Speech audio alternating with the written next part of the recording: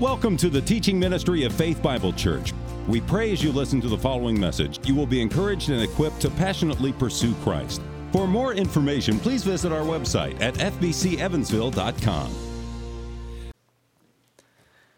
I say this to anyone here who is in Christ. You know what you're looking for in life? You already have it. You already have it. You already found it. It already found you.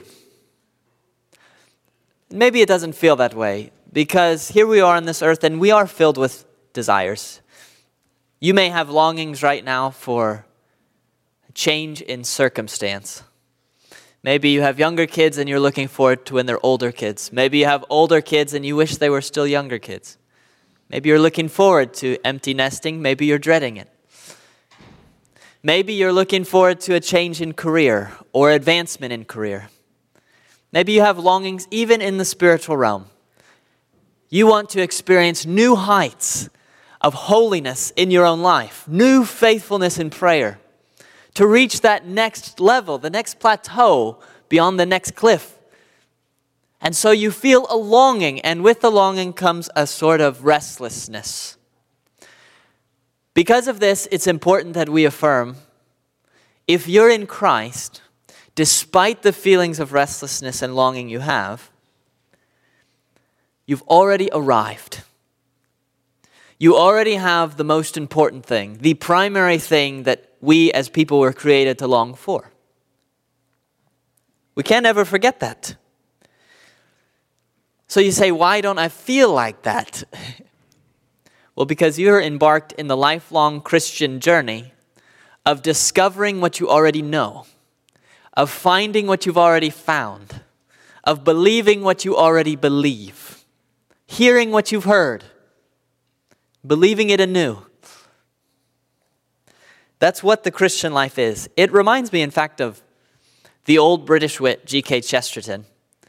He never wrote the book, but he said he wanted to write a book with a story like this. An Englishman sets out on his yacht to discover some new island in the South Seas, and in a storm gets turned around, or in something gets turned around, and ends up rediscovering England from whence he left. But he doesn't know it as he gets off his yacht, and he goes onto this foreign shore, prepared to meet all kinds of dangers, a real thrill, a real excitement, and he crosses the crest and looks down, and there's a quaint English village. He's back home again. And Chesterton says, you might pity such a person. What a waste of effort. But he says, but you don't understand this person. The feeling he would have. You get all the excitement of adventure together with all the comforts of home at the very same time. And this can be applied to us as believers too, because what we're going to see in this letter to the Galatians is not very much that you don't already know. It is your familiar English home. In fact, as we end the salutation today, we're talking about themes like this. The death and resurrection of Jesus. You know about that? Grace. Have you heard of that? Peace. God the Father. Jesus Christ our Lord. Are any of those new to you? But they don't excite in us the joys that perhaps they did in the past. And that is because you are being called through Scripture today to rediscover England, to set off and return right back to the things you already know, but with a new set of eyes, with a new joy, with a rediscovery of the richness of everything you already have in Jesus Christ. If you can't settle upon the fact that you already have everything essentially that you're longing for, it opens the door for false teachers, like we'll see in this letter, like the Judaizers, who will come in and say, you feel restless? It's because you're missing something. And we have it. But that's not true. You're not missing anything. It simply has to be rediscovered over and over again. It's us believing the things that we already believe. That's really one reason why this salutation is here in Scripture for your benefit. On the one hand, what we're doing with these three verses we're looking at today is we've found a document that contains a letter written 2,000 years ago on the other part of the planet from one man named Paul, whom you've never met nor shall in this life, written to churches in Galatia, a place in Turkey that most of you will never visit, written from him to them, and we are today spending this amount of time focused just on a greeting that was written in that letter 2,000 years ago. Why are we doing this?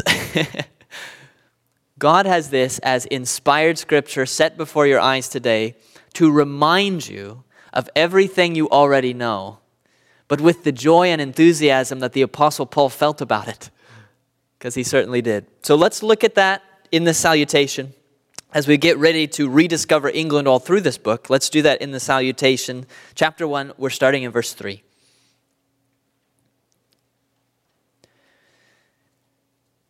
Grace to you and peace from God our Father and the Lord Jesus Christ, who gave himself for our sins to deliver us from the present evil age, according to the will of our God and Father, to whom be the glory forever and ever. Amen.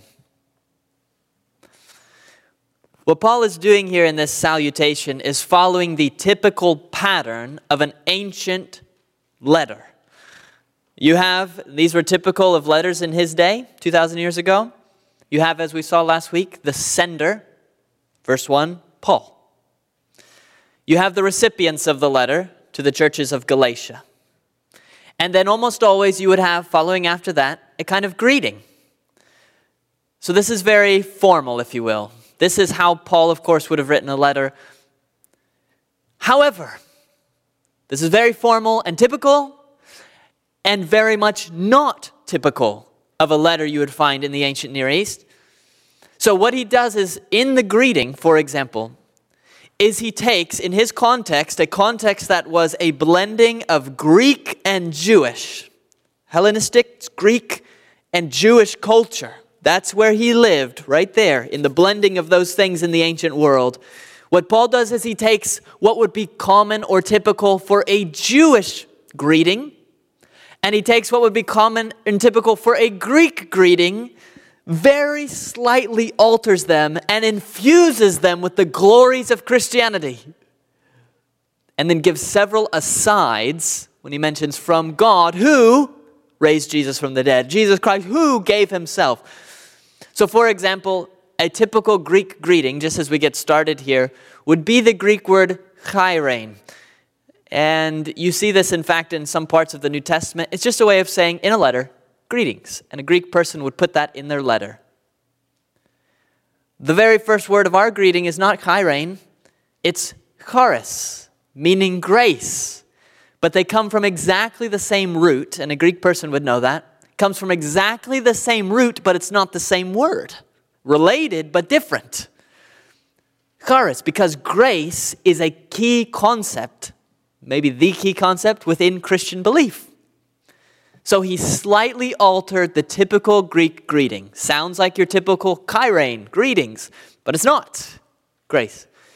And then he slightly altered, really just translated shalom, which would be the Hebrew greeting, which is still used today, which has this idea of wholeness, peace, blessing upon you. Shalom. And he uses the Greek eirene, which simply means peace, a translation of that. So that's his greeting. It's his Jewish and Greek context he lives in, the common greetings, but slightly altered, and then several asides are given. I'm simply pointing out here that there is a real normalness about the beginning of this letter, the salutation, in that if you looked at other letters of the time, it'd be so similar, but it is the differences that make all the difference. Because Paul, with an overwhelming enthusiasm, can't just write greetings. He can't do it. He can hardly write 5 words before you have an aside about Christ or the resurrection or glory to God. And you've probably all known someone who imitates that. Difficult to talk to without glory to God, bless God. And that's sort of what Paul's doing in the salutation. Maybe that's important to point out at the outset because all of us live lives that, not to stretch the analogy too far, might look rather common on the outside. Not many of us are gracing large stages and wowing the world. We're common, almost like a common salutation, but it's those little differences that make all the difference. And that's true here in the salutation as well, as we're going to see. In terms of structure for this message, I've titled it 2 by 2, because really what you have, if you boil this message down, this salutation that he gives here, this greeting, I should say, you have 2 blessings that Paul wishes for the Galatians, and I wish and God wishes for you, grace and peace. And then the only other thing you have are the 2 blessers whom he wants to do the blessing, the Father and the Son. That's all you have in this greeting. 2 blessings from 2 blessers. But of course, infused with so much glorious Christianity. So that's what we're going to look at today, the 2 blessings and the 2 blessers, which God desires, of course, for us as well. So let's do that. Let's relearn, rediscover everything you already know. These 2 blessings that you already know from the 2 blessers whom you already know. Look at the 2 blessings first here, beginning in verse 3. Really, there are the 2 blessings. Grace to you and peace. But let's isolate that very first one, charis.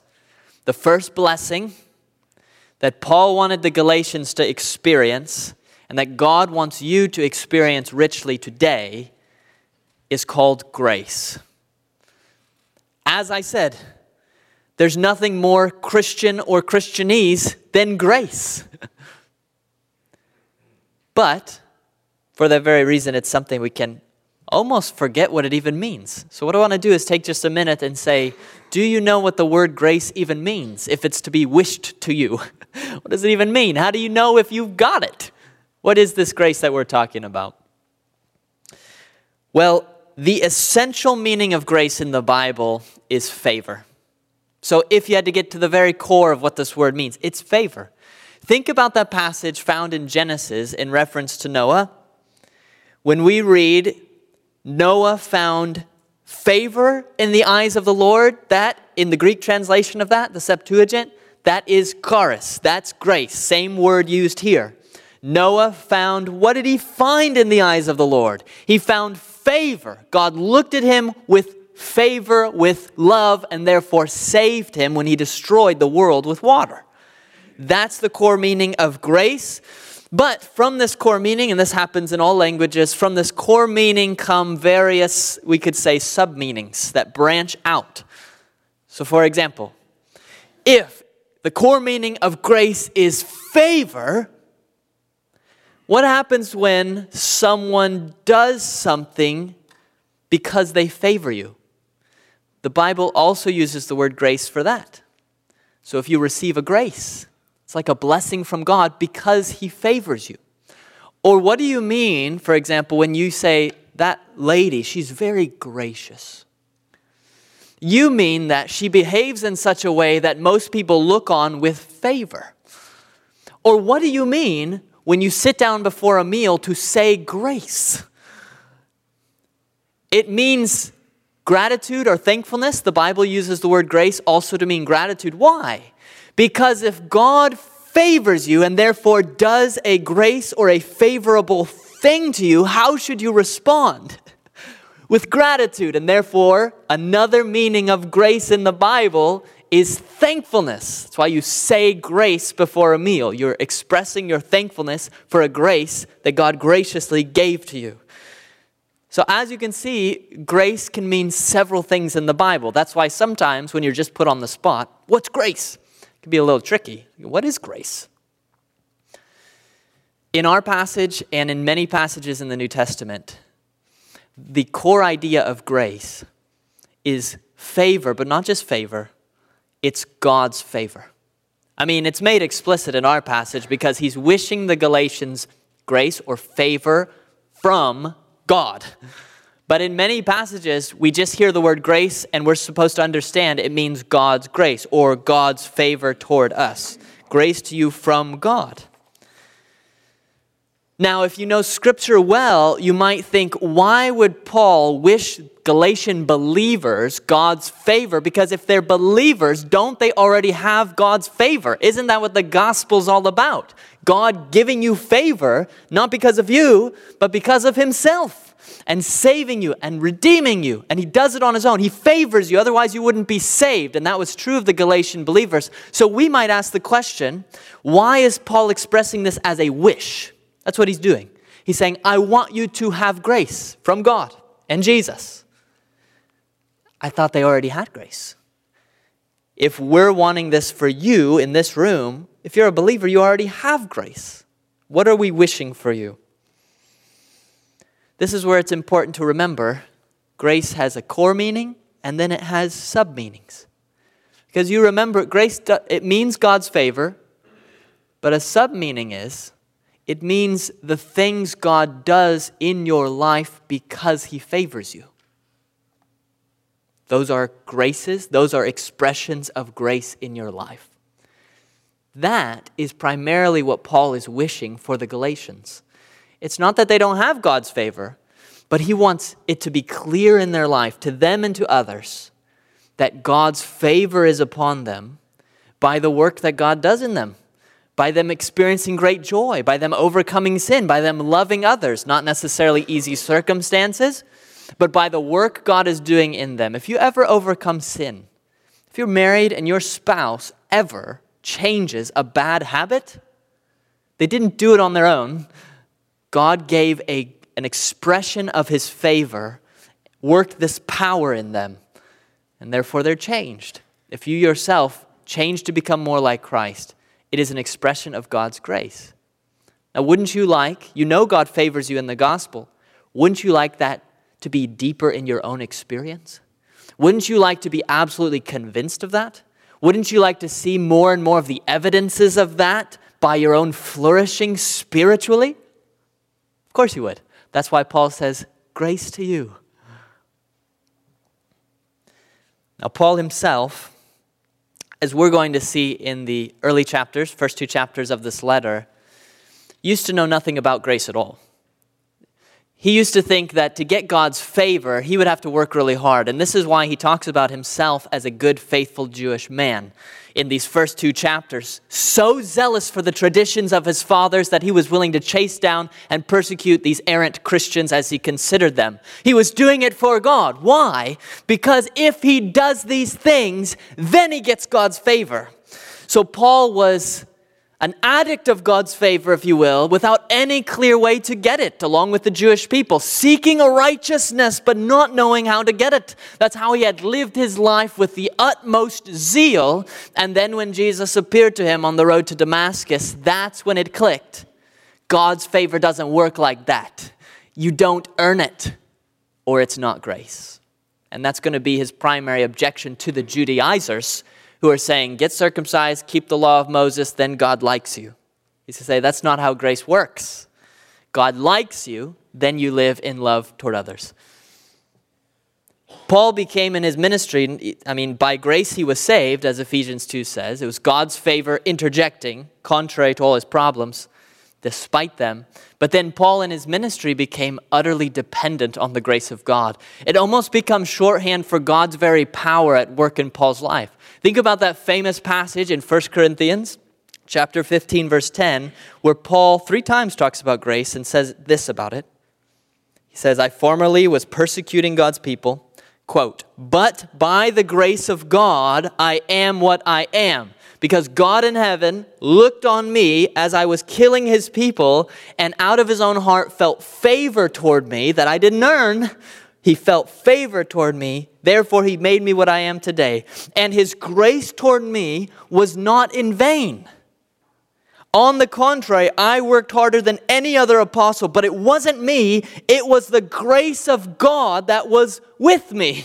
It's as if God's favor toward Paul, by which he saved him, was also the same favor by which God was actively working in his life, so much so that Paul can say, when I labor, when I work for Christ, when I plant churches, when I evangelize, it isn't me, it's God's favor working with me. It's God's hand upon my life. Grace.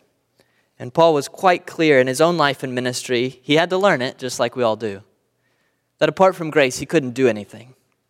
He couldn't overcome any sin. He couldn't plant any church. He couldn't boldly proclaim the gospel. He could do nothing. But with God's grace was sufficient for him even to endure great trials and thorns and suffering. Paul was not someone who naturally had this knack. He wasn't gracious from birth in a way that elicited or earned God's favor. It was just the opposite. He experienced God's grace at the time when he least deserved it. It just fell out of heaven like rain and landed on him and changed his life and gave him an eternity of bliss. So, that's why you can understand Paul wants to begin his letter by wishing the same thing for you, a deeper experience of all that God does for those he loves. A deeper experience of God's grace. If you as a Christian are trying to live the Christian life without an active idea of grace in your mind, I'm very sorry about that. You're probably exhausted, I would imagine. If you feel instead that you have to earn God's favor the way Paul felt at first, you just tire yourself out. If you feel like you have a bad day and you lose God's favor and that's that until you can work your way back into it, you're just a hamster on a wheel. And it gets tiring, and we've all experienced this. That's why Paul is going to begin this great letter on grace by this wish of grace. That you would know and experience that God's favor for you is a free favor. You are loved because God loved you, not because you're lovely. That's what grace is. Like Jacob, still in his mother's womb, God loved Jacob, had good purposes for Jacob. Paul says, before he did good or bad. That's grace. Shocking grace, really. And what Paul is wishing is that would just be clearer to you. He wants you to have a clearer sense of the grace of God. When was the last time you seriously thought about God's grace? If it's been a long time, you're probably very tired. It is the grace of God. It is the promise of his free favor toward us that gives us rest when life is hard. That helps us when we fail, as we do, to get back up and continue forward. If you have the sense that God is only a strict taskmaster, that there's his grace and you have to reach up, grab it, and with all your might pull it from him as he doesn't want to give it to you, you'll be exhausted. But the biblical view of God is just the opposite. It's every letter starting, grace to you. I hope you know God's grace. I hope you know that from his own heart he loves you. And if you're in Christ, he has loved you from eternity past according to his purpose. And he loves you now, God's favor. That's grace to you. And I do hope that you know that. And if you're exhausted in the Christian walk, I hope you will dwell on what grace means. Grace to you. That's the first blessing. I hope it's yours in greater and greater abundance. It's the only way we can survive. The second blessing that Paul wishes comes out of the first one pretty naturally. Grace to you, and secondly, peace. I can't dwell long on this, not because it's not worth dwelling long on, but because I only have so much time. But let me just say this about peace here. Like I said, it does come out of the first one, grace. This is another thing like grace that you already have. You already have peace with God through Jesus Christ. You already have ultimately peace with each other through Jesus Christ. You remember the famous passage that Paul wrote to the Ephesians when he said, Jesus Christ himself is our peace, who has made us both one and broken down in his flesh the dividing wall of hostility. The essence of peace is removing hostility, or you could say removing tumult. Troubles, that's peace. If the tumult is gone, and there is an external kind of peace, when there's hostility, either between us and God, or us and each other, external hostility, then we get external peace, putting down of arms, reconciling together, that's peace. But I think what Paul has in mind primarily here, you have that in the gospel, but what Paul mainly thinks of here is inner peace. So not external, but internal peace. And what is that? It's the ending of the tumult of the human heart, cast about by the waves and troubles and worries of the world. And what Paul is saying is, you already have peace in Christ, but I really hope you're experiencing it. And I really hope it's yours very deeply. If you believe in the favor or grace of God toward you right now, you will have inner peace. You will. If you believe that God's completely in control, and He's all-powerful, and He's all-wise, and He loves you deeply, and nothing can change that, and you know that everything in the end turns out for good because God's in charge, no matter how dark or bad things get here, the consequence will be all the inner tumults that humans experience, wondering about the future. Will things turn out well? Will my life count for anything? Am I just a speck in a massive universe? I mean nothing.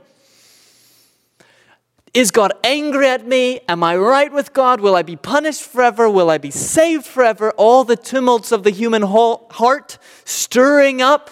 God's peace comes in if we see His shining face toward us. If we believe in the gospel, His grace or His favor, then it's like a blanket on a fire, and it just puts those tumults out.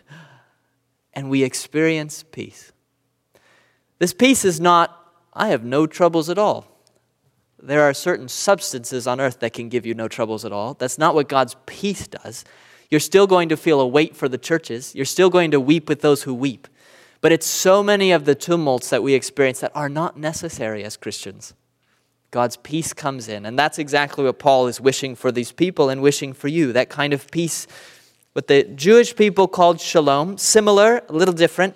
I think the Jewish concept or the Hebrew concept of shalom had more external, physical elements to it, which we'll see later when Jesus comes back. But certainly this wholeness, this peace within us, that is what Paul is wishing.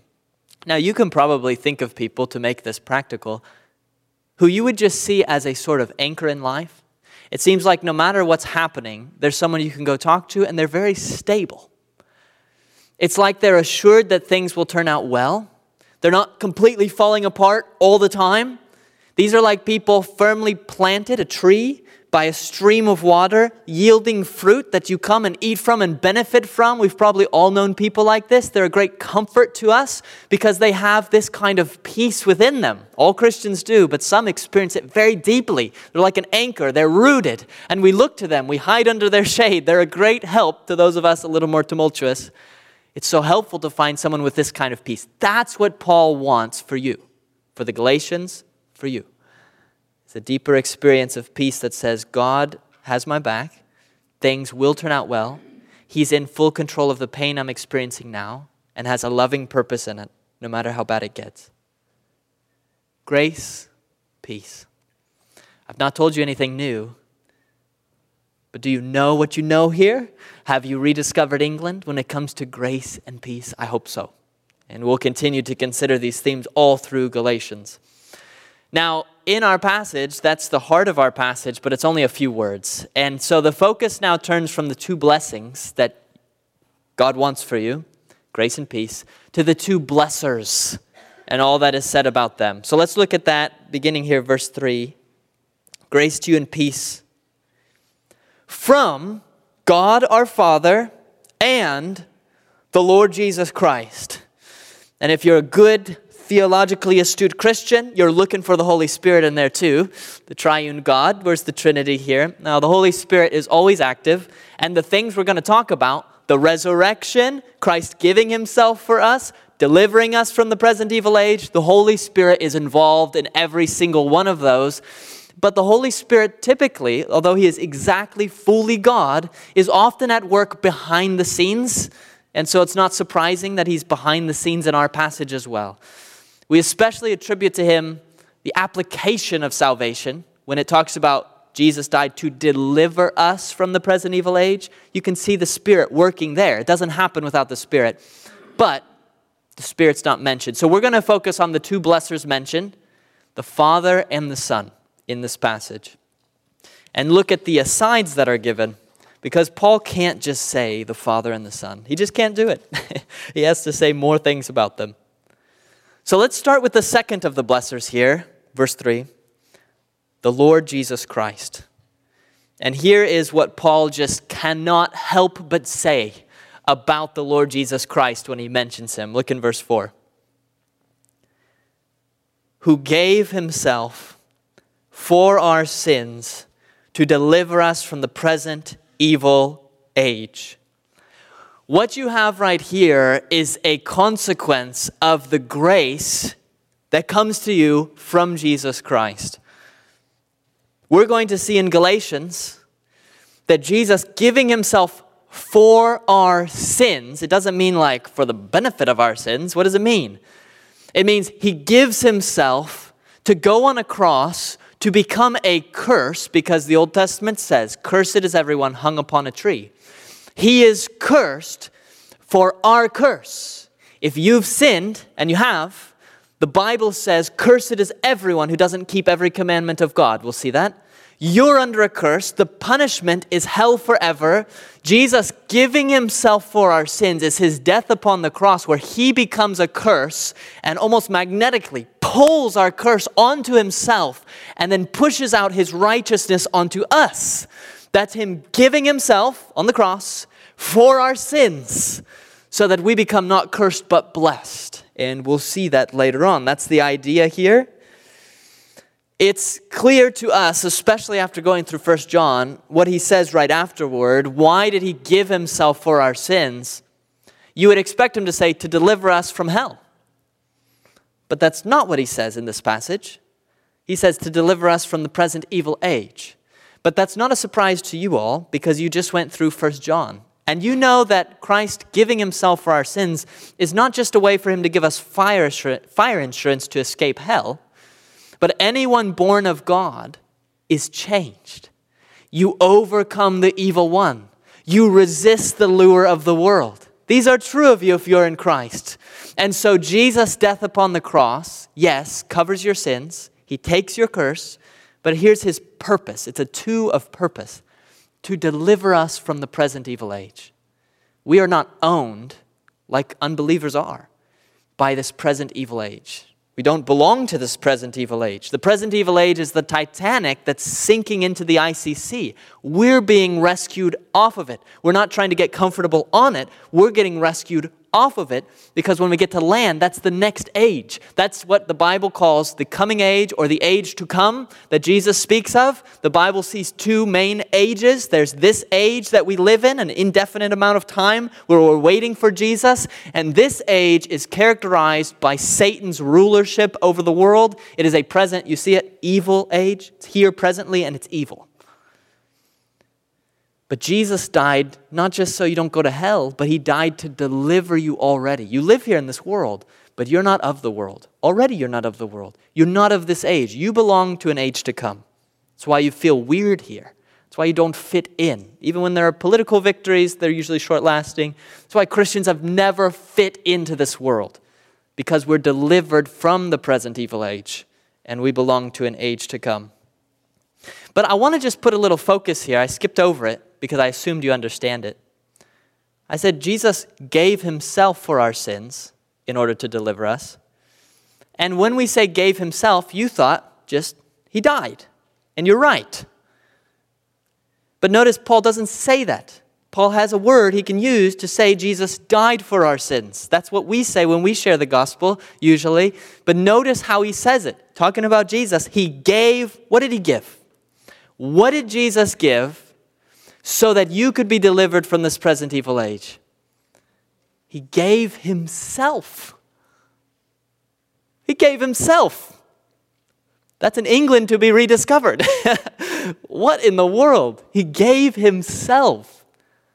Think of it. There's nothing on the next level of what Jesus could have given. What else could he give you? What else could he give you for your benefit than himself? And that's exactly what he gives here. Now, the fact of the matter is, if I may be blunt, we don't believe this. If you believed this deeply, why would you be worried about your financial situation? Am I allowed to say that? I'm going to say that.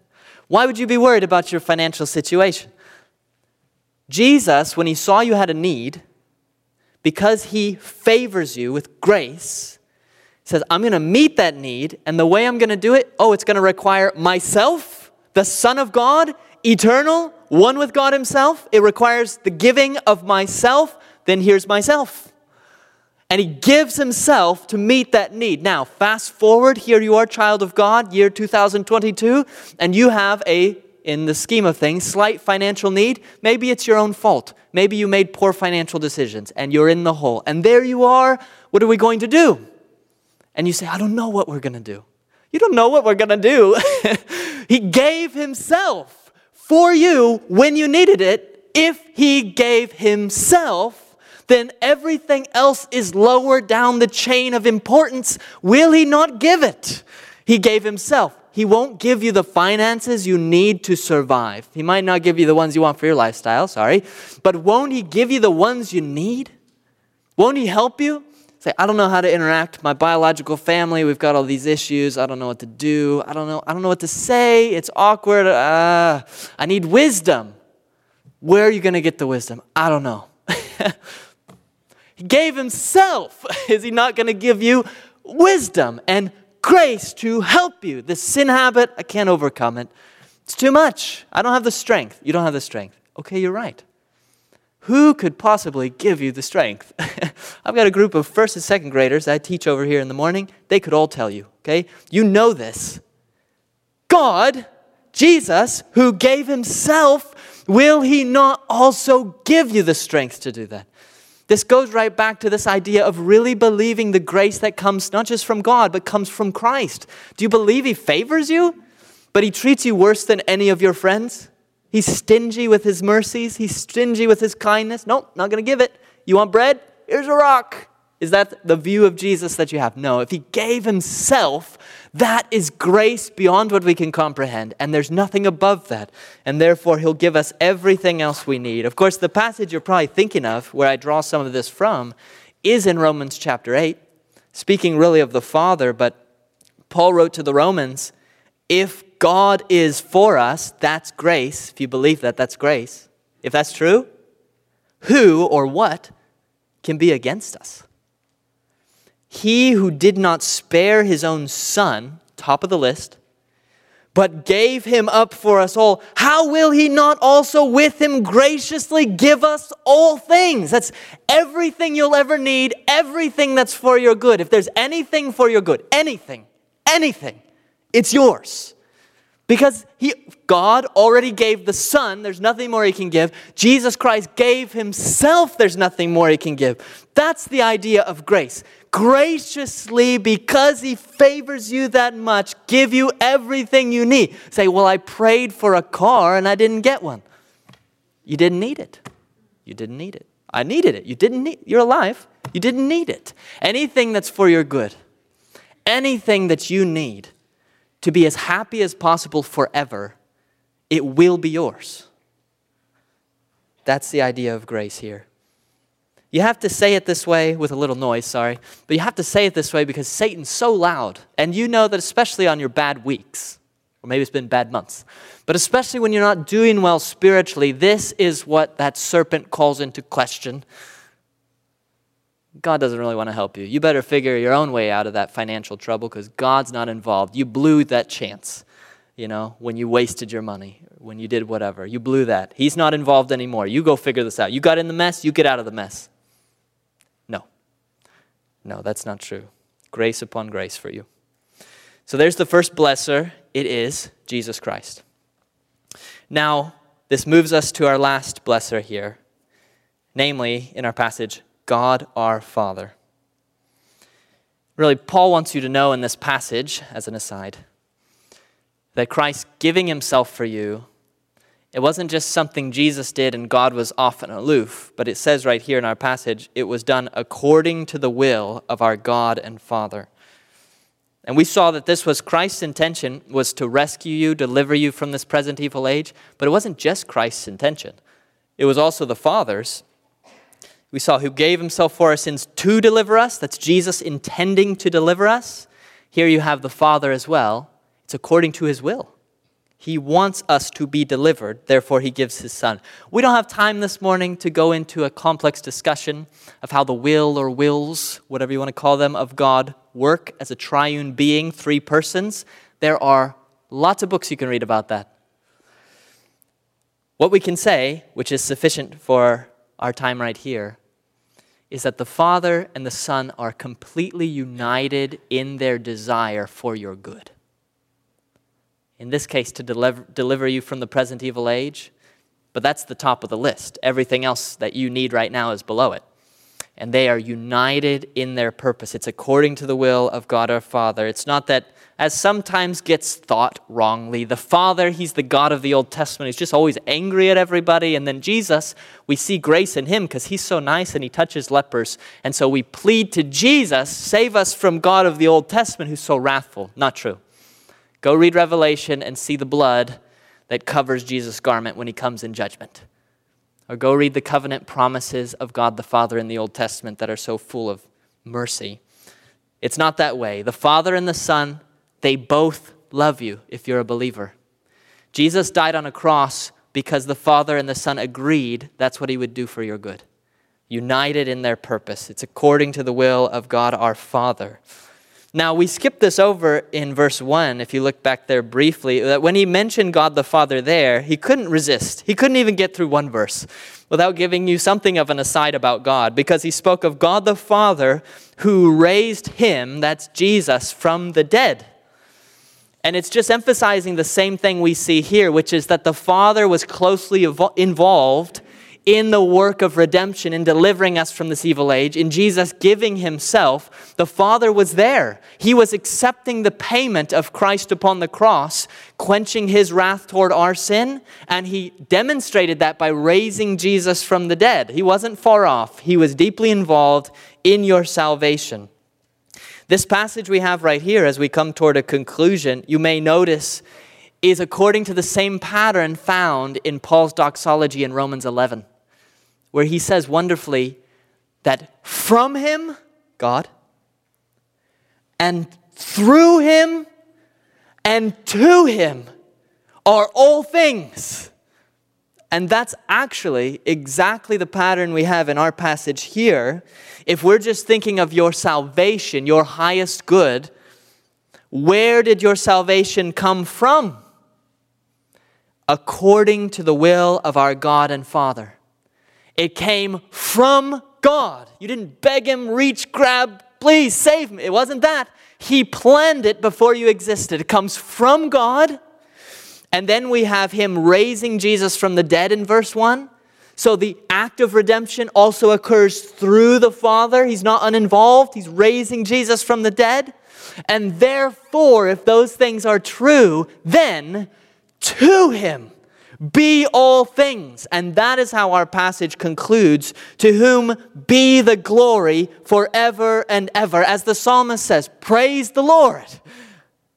For it is good to sing praises to our God. It is pleasant, and a song of praise is fitting.